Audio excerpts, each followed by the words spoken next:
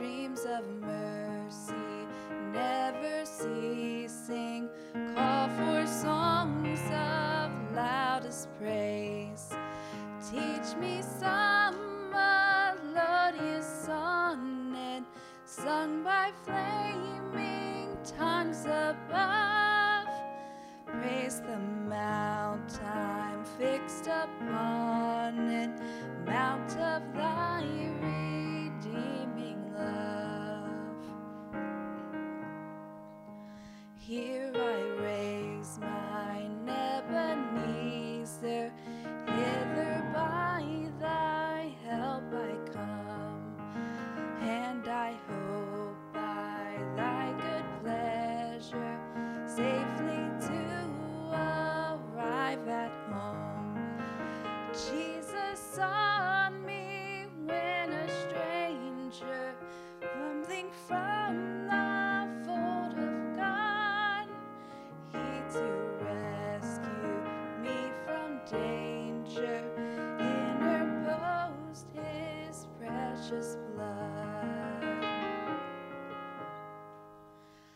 Oh, to grace how great a debtor daily I'm constrained to be, prone to the goodness like a fetter, by my wandering heart to thee. Prone to wander, Lord, I feel it, prone to leave the God I love. Here's my heart, Lord, take and seal it for thy courts above. Here's my heart, Lord, take and seal it for thy courts above.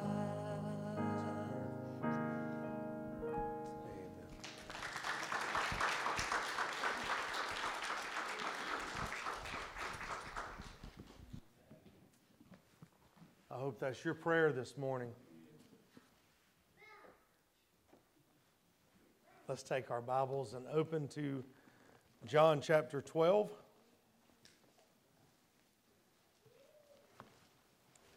John chapter 12.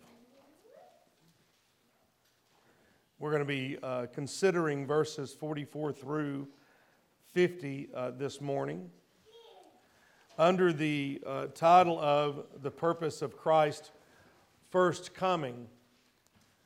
I want to share with you just a couple of thoughts before we read.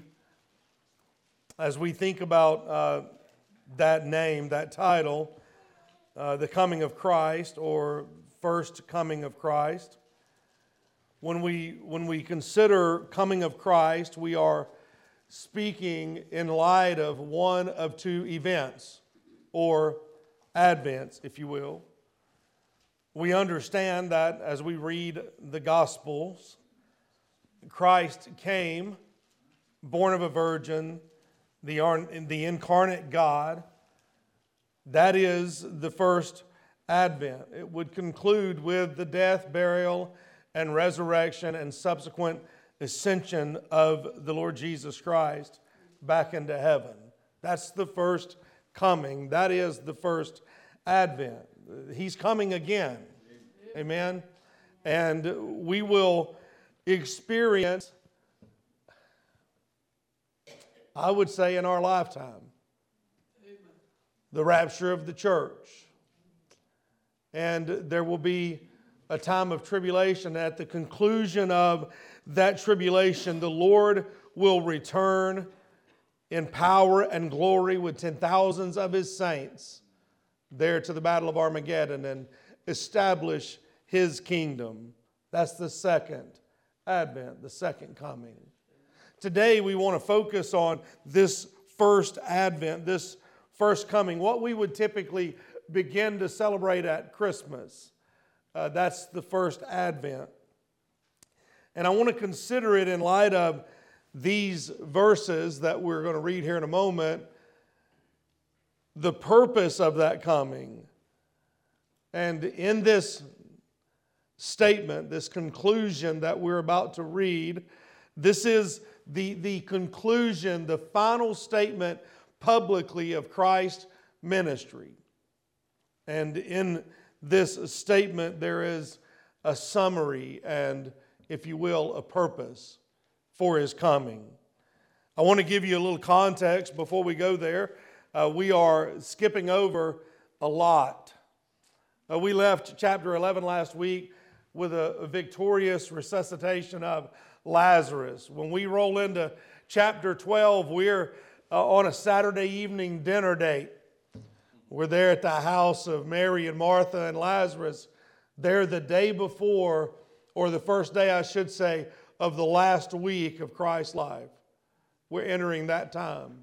There at that meal, Christ would be anointed for death. Not far removed from that meal, we would see that He's been marked for death by the leadership. And in fact, not only him, but possibly Lazarus as well, because many believed because of the birth or the bringing back of Lazarus. We also see that in chapter 12, that event that we call the triumphal entry, where Christ would enter into Jerusalem in procession as a victorious king, and the people would throw down the palm fronds and they would quote messianic statements over Him, those things we recognize as Palm Sunday. We see not long after that event that the Lord would foretell His death. And the people that would hear would question as to why the Messiah must die. They just couldn't comprehend how that would be. And then we come down around verse 41 or so, and we learn that many of the chief rulers believed. Yeah, I want you to think about that for a moment. Many of the chief rulers believed, but would not publicly declare because they were worried about men's opinions. Isn't that hard to comprehend? We know that Nicodemus and Joseph of Arimathea were two of them. They would eventually identify themselves. On the heels of that declaration that many believed, but not many came forward, we have these verses, these final words, if you will, publicly of the Lord Jesus Christ. Would you stand with me as we read? Beginning in John 12, verse 44, the Lord Jesus speaking, "He that believeth on me, believeth not on me, but on him that sent me. And he that seeth me, seeth him that sent me. I'm come a light into the world, that whosoever believeth on me should not abide in darkness. And if any man hear my words and believe not, I judge him not. For I came not to judge the world, but to save the world. He that rejecteth me and receiveth not my words hath one that judgeth him, the word that I have spoken. The same shall judge him in the last day. For I have not spoken of myself, but the Father which sent me. He gave me a commandment, what I should say and what I should speak. And I know that His commandment is life everlasting. Whatsoever I speak, therefore, even as the Father said unto me, so I speak." I want to share with you 4 very simple statements this morning that I believe can be pulled out of this. And they define for us the purpose of the first advent of Christ. Would you pray and ask the Lord to provide you with illumination this morning? Clarity, an understanding that you've not held before, an application that would affect the way you walk when you leave today? Isn't that why we're here? Let's pray. Father, we come to you, Lord, quietly, patiently, expectantly. Father, we're asking for clarity of speech and, Lord, of thought and of heart, the ability to hear and the ability to comprehend, the desire to apply. Father, I pray that as we look into these truths that, Father, we would see simplicity, Father, that we would see just plainly. And Father, that we would walk obediently. Lord, I pray you would work through your blessed Holy Spirit to provide for us illumination, teaching, and guidance. Lord, I pray you do that for us this morning in Jesus' name. Amen. These four statements that I believe are summary, if you will, of this passage, which I also consider to be somewhat of a summary of all that Christ has already spoke to them in the chapters leading up. He has equated himself with God the Father. He has explained that he is light, and in that we would understand that he is truth and that he is life. It is a pretty straightforward picture of what does eternity look like and where is judgment. And I think that we could say these following four statements. I'm just going to read them off to you, and then we'll go back and look at them independently. First, I want you to understand that Christ came as a revelation of God. Period. Christ came as a revelation of God. This revelation was for our salvation and not our condemnation. Period. The rejection of this revelation is our condemnation. And lastly, the result of this decision will be eternal. It's very straight, very simple, very clear. I want you to think first there, we noticed in verse 44, Jesus cried and said. When you see that phrase, that means that he lifted his voice. He elevated his voice so that all in the general vicinity could hear him. He spoke clearly and plainly and directed his speech towards all that would hear. This is simply put, he's preaching. And what does he say? He that believeth on me, believeth not on me, but on him that sent me. He that seeth me, seeth not me, but seeth him that sent me. Here we have this picture that Christ came as a revelation of God. First and foremost, he is the, by the way, the definite article, the revelation of the Father. He is the revelation of the Father. Though it is true that no man has seen God, no one has looked upon God or can look upon God for that matter, Christ is the revelation of God. Listen to the writer of the book of Hebrews would state it this way, and I quote, Christ is the brightness of his glory and the express image of his person. He is the visible part of God. He is what God intended for you and I to see of God. Who God is in Christ. Christ is who God is. It is the visible part of who God is. Christ is the revelation of God. It is so simple that if you've seen Christ, you've seen the Father. And when we speak of seeing the Father, let's purify that. Let's refine that a little bit. Because when we're talking about seeing the Father, we're not talking about personal appearance. We're not concerning ourselves with his jawline or his skin color or his eye color or his hair or his clothing. We are talking about the character, the moral composition of who God is, and that is the man, Christ Jesus. When we see Christ, we see the character of God. We could just get caught in a redundant world of mirrored words. Christ is God and God is Christ. And as God did, so Christ did. And as Christ did, so God would do.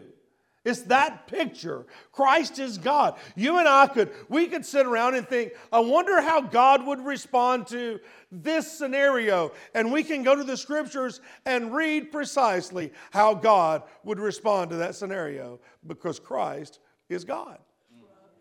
And we can see that picture of Christ. Do you know that throughout eternity past, men have sought to, quote unquote, know God. They wanted to understand God, to see God, to comprehend God, and we are not capable. We're not able. Even Moses, someone who is of such great report in the Scriptures, would say to God, "Show me your glory," and God would say, "No.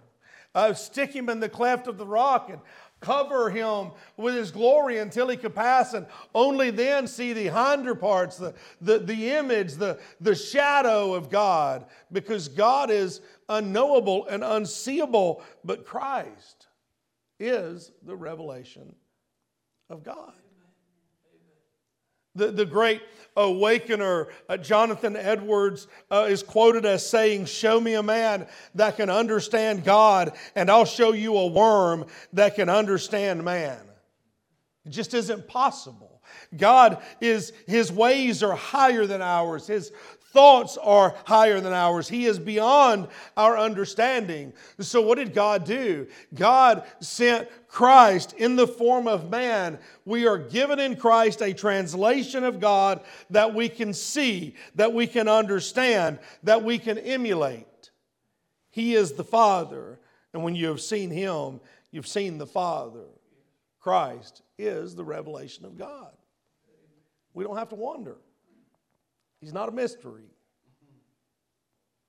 And next, we would recognize that not only is He the revelation of God, He is also the, definite article again, the revelation of light.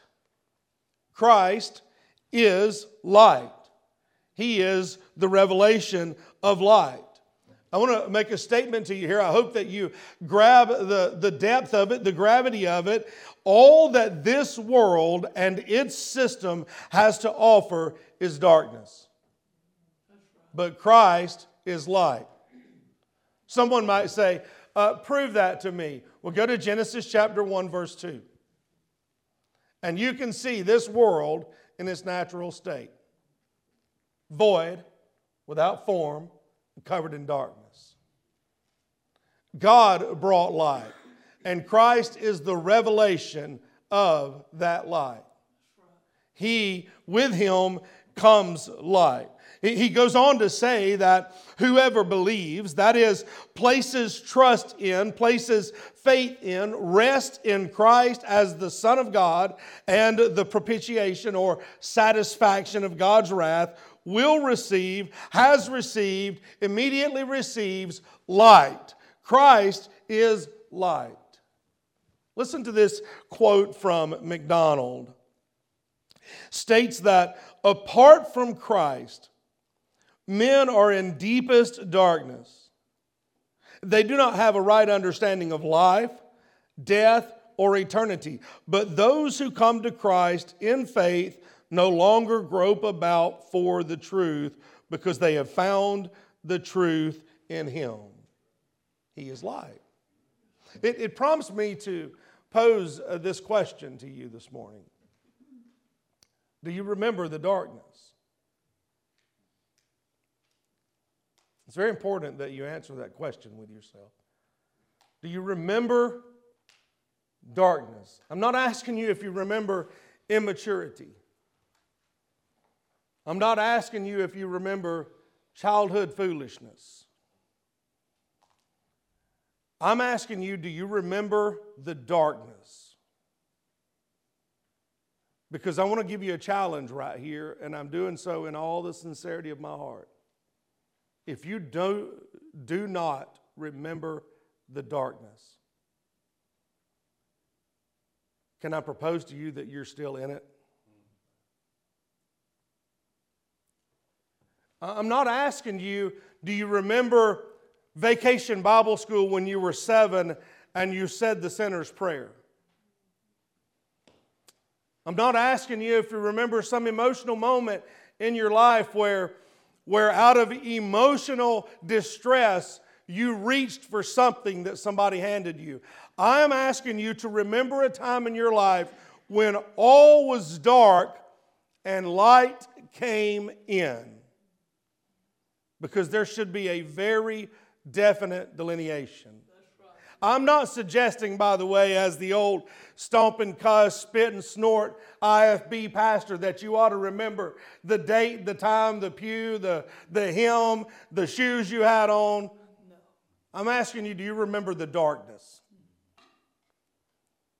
Because if you were born again, you are possessing of light. And there was a time when you had none. There was a time when eternity did not make sense to you. Life and death did not make sense to you. They weren't realistic to you. There was darkness. Your understanding was darkened. But if you have been born again, you are in light. To know Christ is to know light. And once you know light, you can never forget the darkness. Do you know what I think is possibly the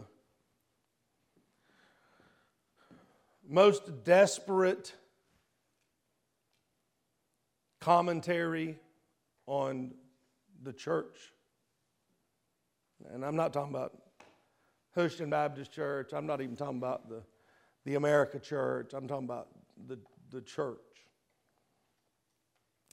Is that there are a number of people in the church that can remember the darkness.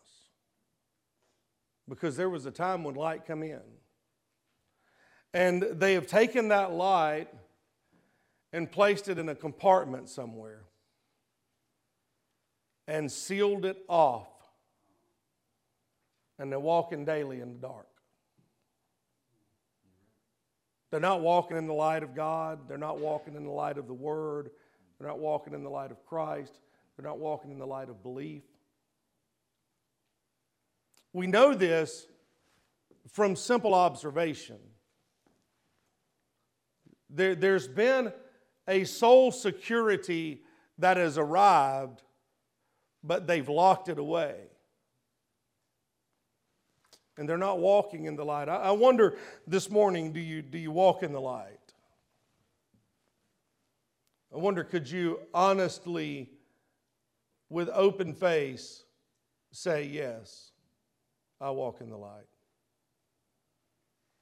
Notice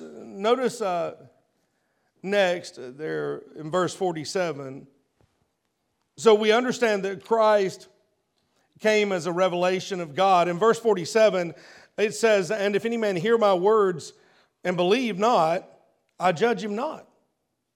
For I came not to judge the world, but to save the world. You know, this statement is pretty redundant in John's gospel. I would say at least in the first 12 chapters, because we've been together here for about 30 weeks, and we've said it a number of times ourselves. He didn't come to condemn. He came to save. The understanding of that is this: the revelation, that revelation of Christ as God, that revelation was for our salvation, not for our condemnation. God did not send Christ as the express image of God, as the revelation of God, as the revelation of light, in order to condemn. He sent Him in order to save, believing that when you saw the light, you would go to it. He is not condemnation. He is salvation. Well, we would look at that in two parts, not for judgment, but for justification. And so we would think about that not for judgment aspect of Him not coming for condemnation. So He's not for judgment. I want you to think about the Jews. This is who He's speaking to here, by the way. He's speaking to the religion. I'll get it. Mine's right here. I'm sorry, guys. The sinus stuff has already started for me. He's speaking to a religious group. This is the same group that He's been speaking to the whole time.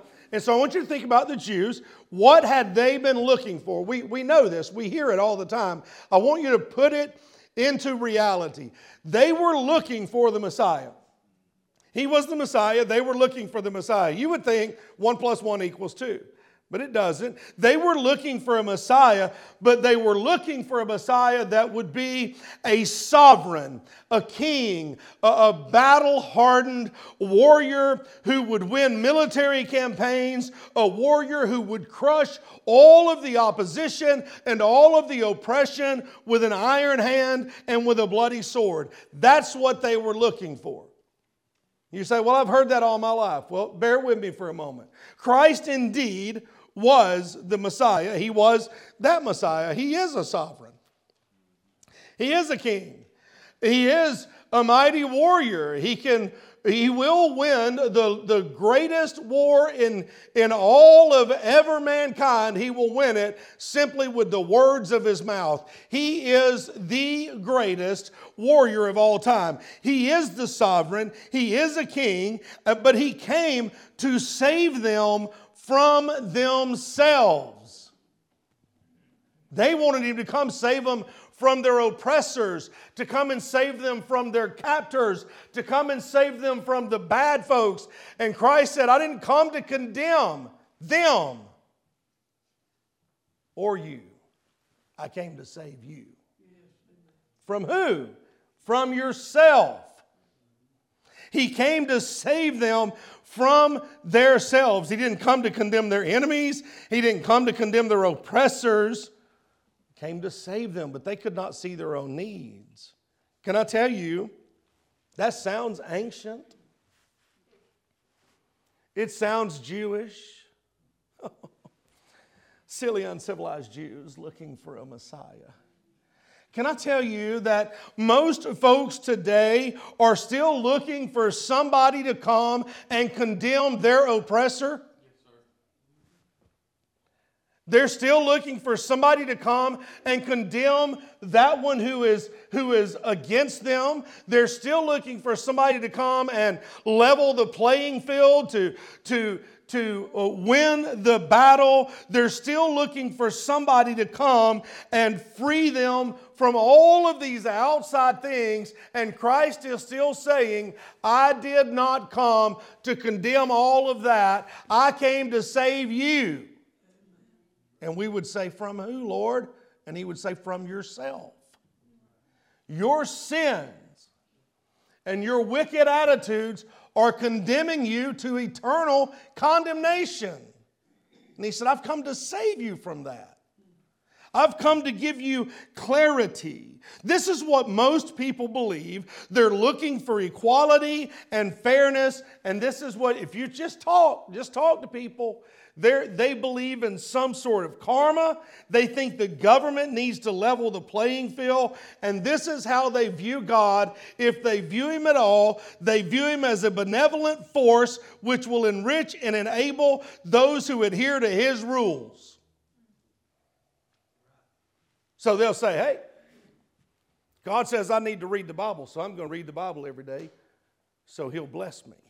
Well, God says I need to go to church, so I'm going to go to church, so he'll bless me. God says I need to be baptized, so I'm going to be baptized, so he'll bless me. God says I need to take communion, so I'm going to take communion, so he'll bless me. And they're doing all of these things as an adherence to rules, waiting on this benevolent Father to make the government and society treat them better.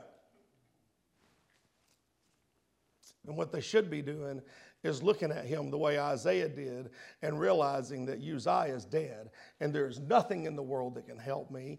And the only thing that is tried and true and the only thing that is still in place is God, and I see him high and lifted up.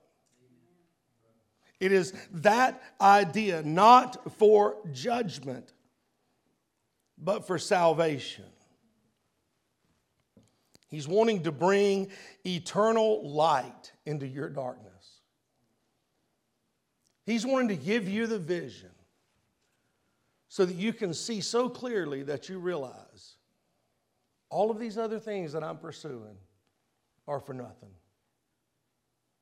We are faced with an eternity, either in the presence of God or in outer darkness forever.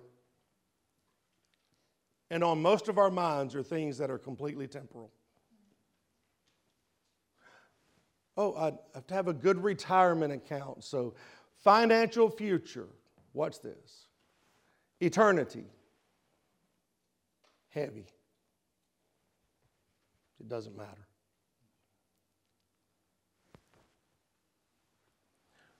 Job security.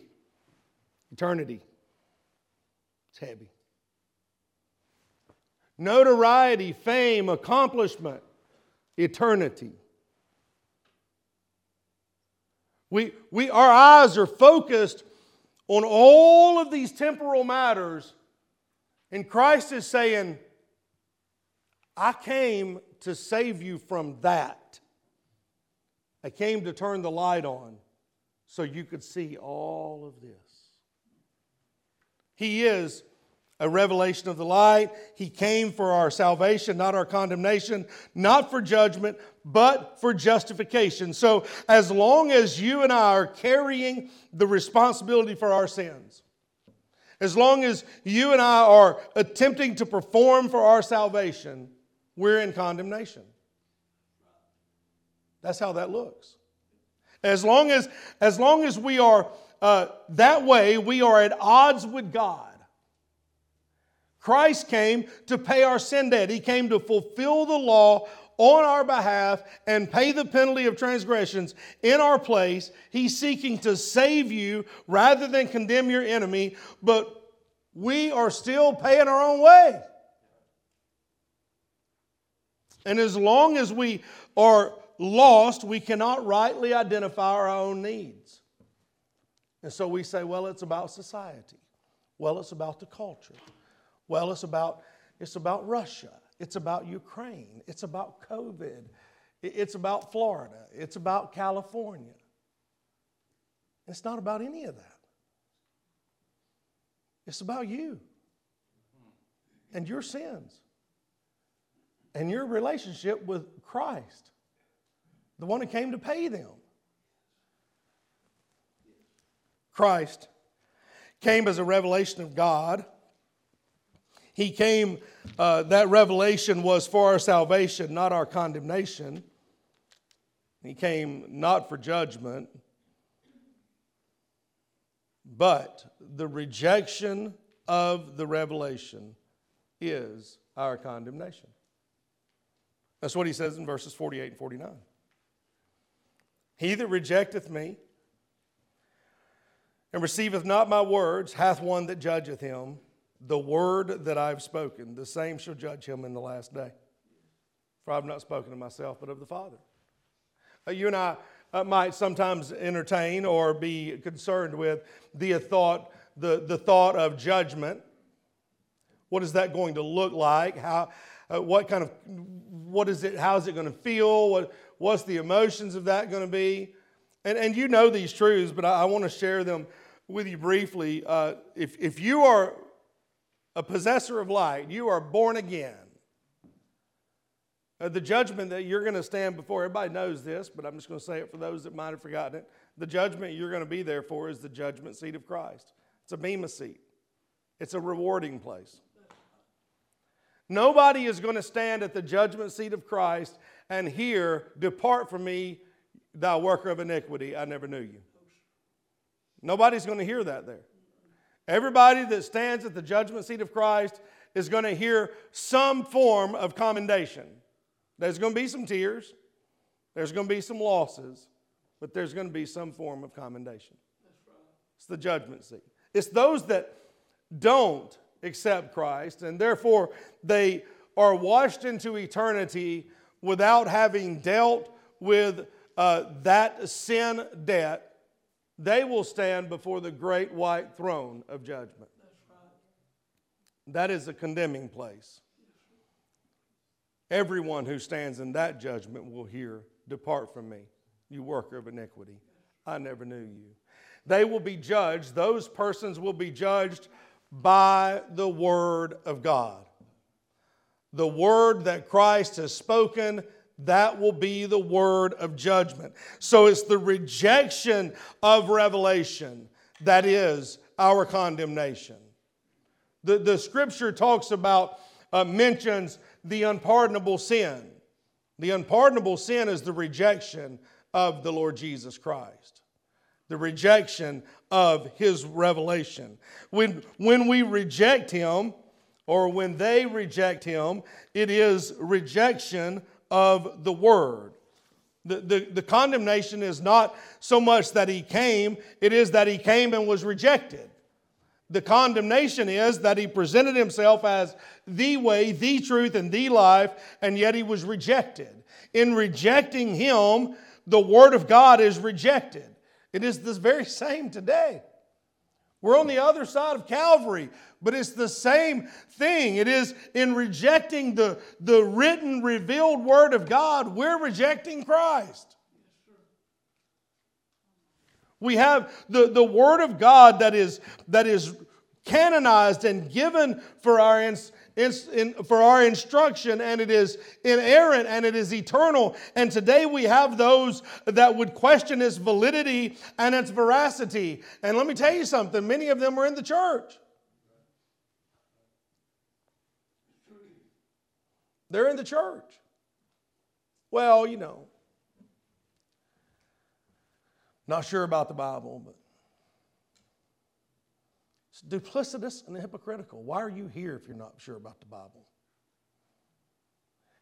We have that question of its validity. Is it real? Is it the true Word of God? Is it the real thing? And then the question of its veracity, the truth, is challenged for its originality and its purity as the Word of God. Well, a lot of men touch that thing. And what about the apocryphal books? And what about the Gospel of Thomas and the Gospel of this and the Gospel of that? There's no question this right here. That's the canonized, inerrant, infallible, eternal Word of God. And when you reject this, any part of it, you're rejecting Christ. Because He is the Word. We have that problem today. We also have the problem that it's violated by many modern interpreters in order to make it fit in with some sect or a group that is as well rejecting Christ. And in that day, that judgment day, those who rejected Christ and His Word will be judged by the Word they rejected. Amen. That's the condemnation. That means if you can hear me today, and you view the Bible under any light other than inerrant, infallible, and eternal, you're in great danger. And I would deal with that before I leave today. Not only when we reject Him are we rejecting the Word, when we reject Him, we're rejecting the Father. He says there, if you reject me, you're rejecting the one that sent me. For I've not spoken of myself, but I've spoken what He sent me to speak. Let me tell you how that looks, because somebody might not understand it. It is those people who would say, I believe in God, but I'm not sure about this Jesus person. Well, you don't believe in God. You believe in a little God. You believe in a Baal. You believe in something, but you don't believe in God, or you would have no question about the Lord Jesus Christ. We have that picture. I believe in God, but I'm not sure about Jesus. Other religions would seek to define God apart from the Lord Jesus. Some religions would add to Christ's work by supposing to identify some other man or woman or people or works or acts that must be. All of those are representing rejecting Christ. And if you reject Christ, you've rejected the Father, because He and the Father are one. If you reject Christ as the Son of God, the way, the truth, and the life exclusively, you'll be judged by the Word. And it will not be a good judgment, condemned in the sight of God. So we have this picture. Christ came as a revelation of God and a revelation of light, and that revelation was meant for our salvation, not our condemnation. And the rejection of that revelation is condemnation And this is the last statement. The result of that decision is eternal. The result of that decision is eternal. There's not going to be some age in the future where you can say, well, I was wrong in the previous life. It is a today decision with forever implications. It's very simple. He says in verse 50, I know that His commandment is life everlasting. There's a positive and a negative implication of that statement. That means in accepting, we receive eternal life. In rejecting, we receive eternal condemnation. So it's not about all of these other world problems. It's not about the denomination or the church sign or the membership or the baptism or the choir or the song selection. It's not about any of that.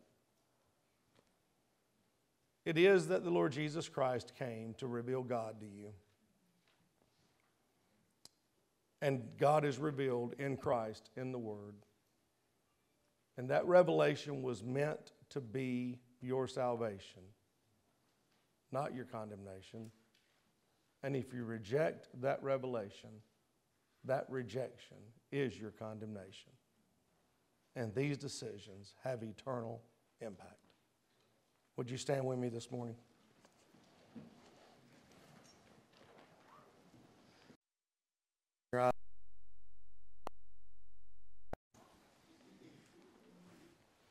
Which one would be true of you today? Is there the accept or the reject?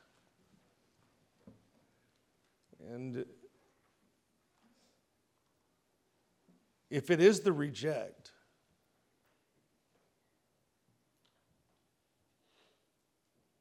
would you repent of that rejection?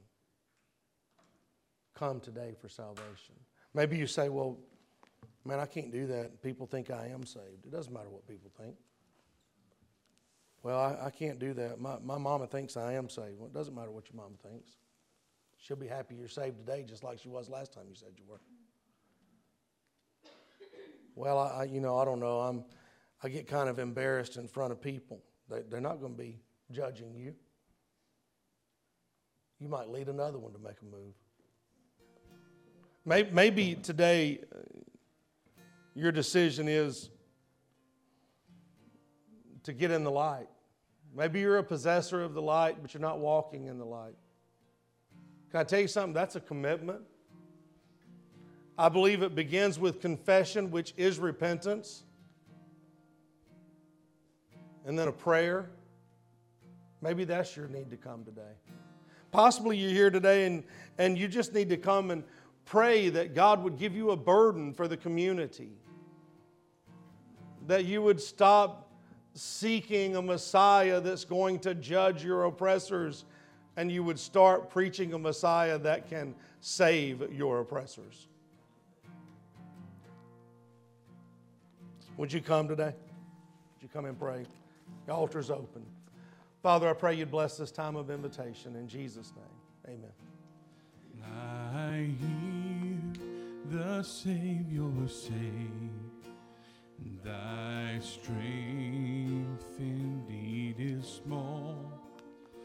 Child of weakness, watch and pray. Find in me thine all in all. 'Cause Jesus paid it all to him I owe. My sin had left a crimson stain, he washed it white as snow.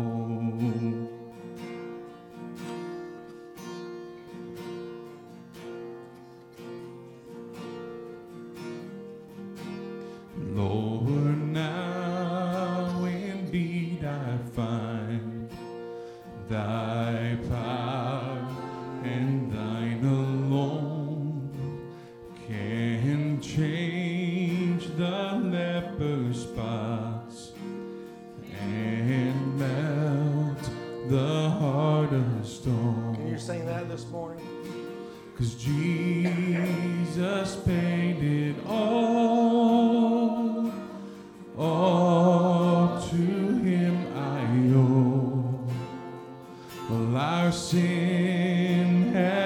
left a crimson stain. He washed it white as snow.